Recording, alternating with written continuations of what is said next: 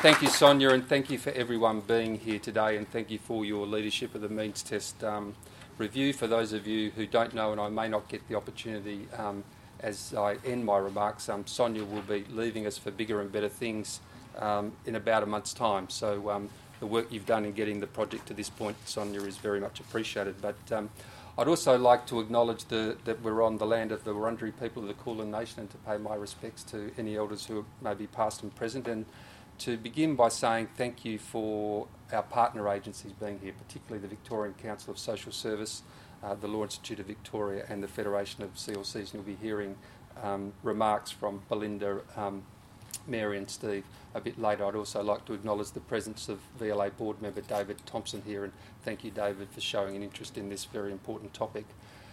Today we're launching a consultation paper on our website to start a broad public conversation about eligibility for legal aid, and unashamedly we want people to care about legal aid and to understand and care about what happens to people who miss out. The means test is a central pillar of our strategy. We want to make sure that it is working effectively, that it's sustainable, but it's targeted in ways that reflect ways in which we live in the 21st century and not outmoded concepts of income and daily life.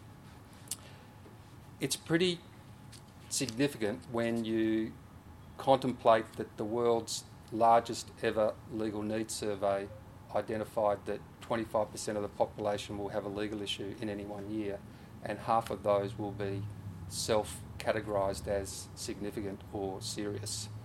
That 14% of the Australian population live below the poverty line and 8% of the population qualify for legal aid. You don't have to be much of a mathematician to figure out there's a big gap. So the practical reality is stark. Poor people are missing out on legal aid, and the opportunity to treat some of the underlying causes and consequences of poverty is missed when they don't get the legal help they need.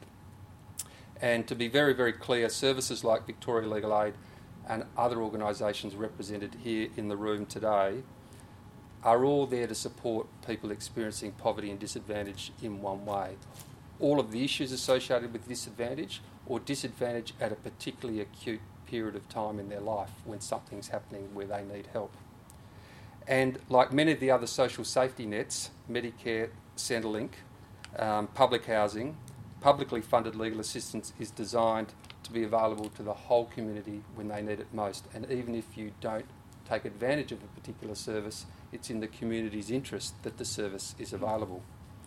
But unlike other safety nets that have unlimited budgets and which expand to meet demand much like a piano accordion, Medicare, Centrelink being stark examples, Victoria Legal Aid administers a fixed budget and is required to ration access to its services and to moderate what we now experience as crushing demand. So it's a difficult task to target eligibility.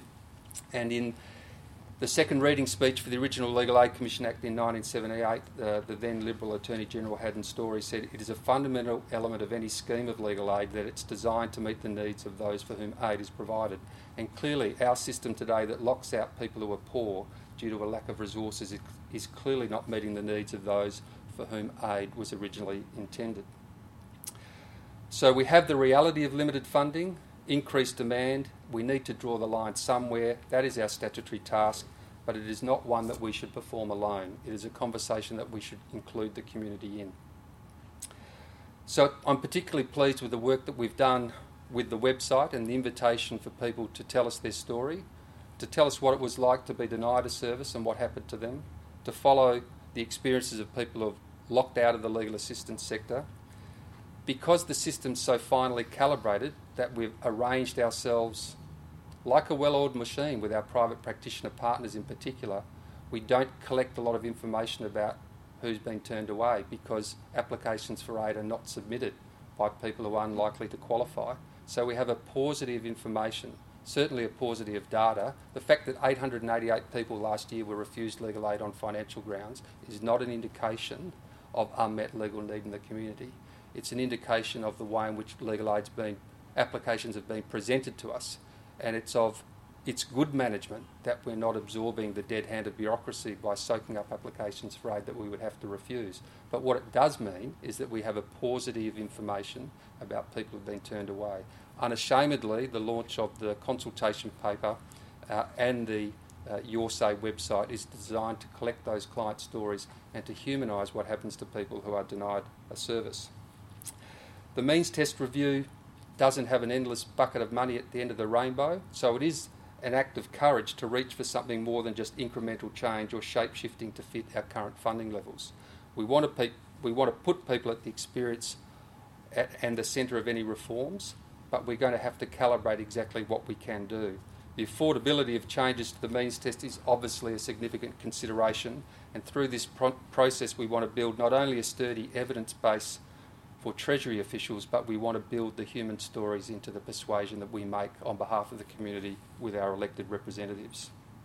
In the coming months, the Department of Justice and Regulation will be providing recommendations to the State Attorney-General on how to improve access to justice, and this report will be the latest instalment in the collated wisdom of decades of administrators, academics, economists, eminent jurists, policymakers and the legal profession on how we can expand and enhance the accessibility of justice for everyday people. Expanding eligibility for legal aid is a simple but effective way to bridge the divide between everyday people and the justice system, and increasing our purchasing power to comparable levels of neighbouring states, specifically to achieve parity of funding with New South Wales, would be a useful first step. So many of the questions we'll be asking during the means test review extend beyond the legal assistance sector. They invite consideration of the strength of the safety net provided by our community for people in need, and at the core of this approach is the recognition that we can't do it alone. We are relying on the ideas and experience of our clients and our partners to get this right. So we've allowed sufficient time for this review process to ensure that any reforms are informed by lively and constructive discussion across the legal and the community sectors. To be very clear, this is not a long, drawn-out review, something that we could otherwise do just by ourselves. This is a time and space for the community to be involved in discussions about who should be getting legal aid. We'll be engaging unashamedly directly with clients and people in need and use our services. We're supported by a very effective steering committee with representatives from across the sector, the community sector, the legal sector and government.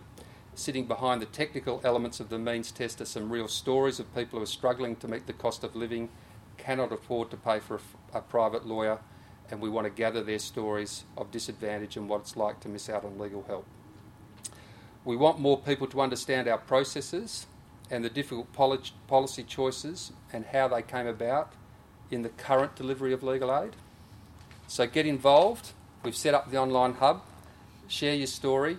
If you know someone who's missed out on legal aid, invite them to connect to the website, help them to lodge their story, ask us a question, complete a dedicated service user, practitioner or C survey, but most of all, take advantage of the opportunity to help us start that conversation in the broader community about the importance of legal aid.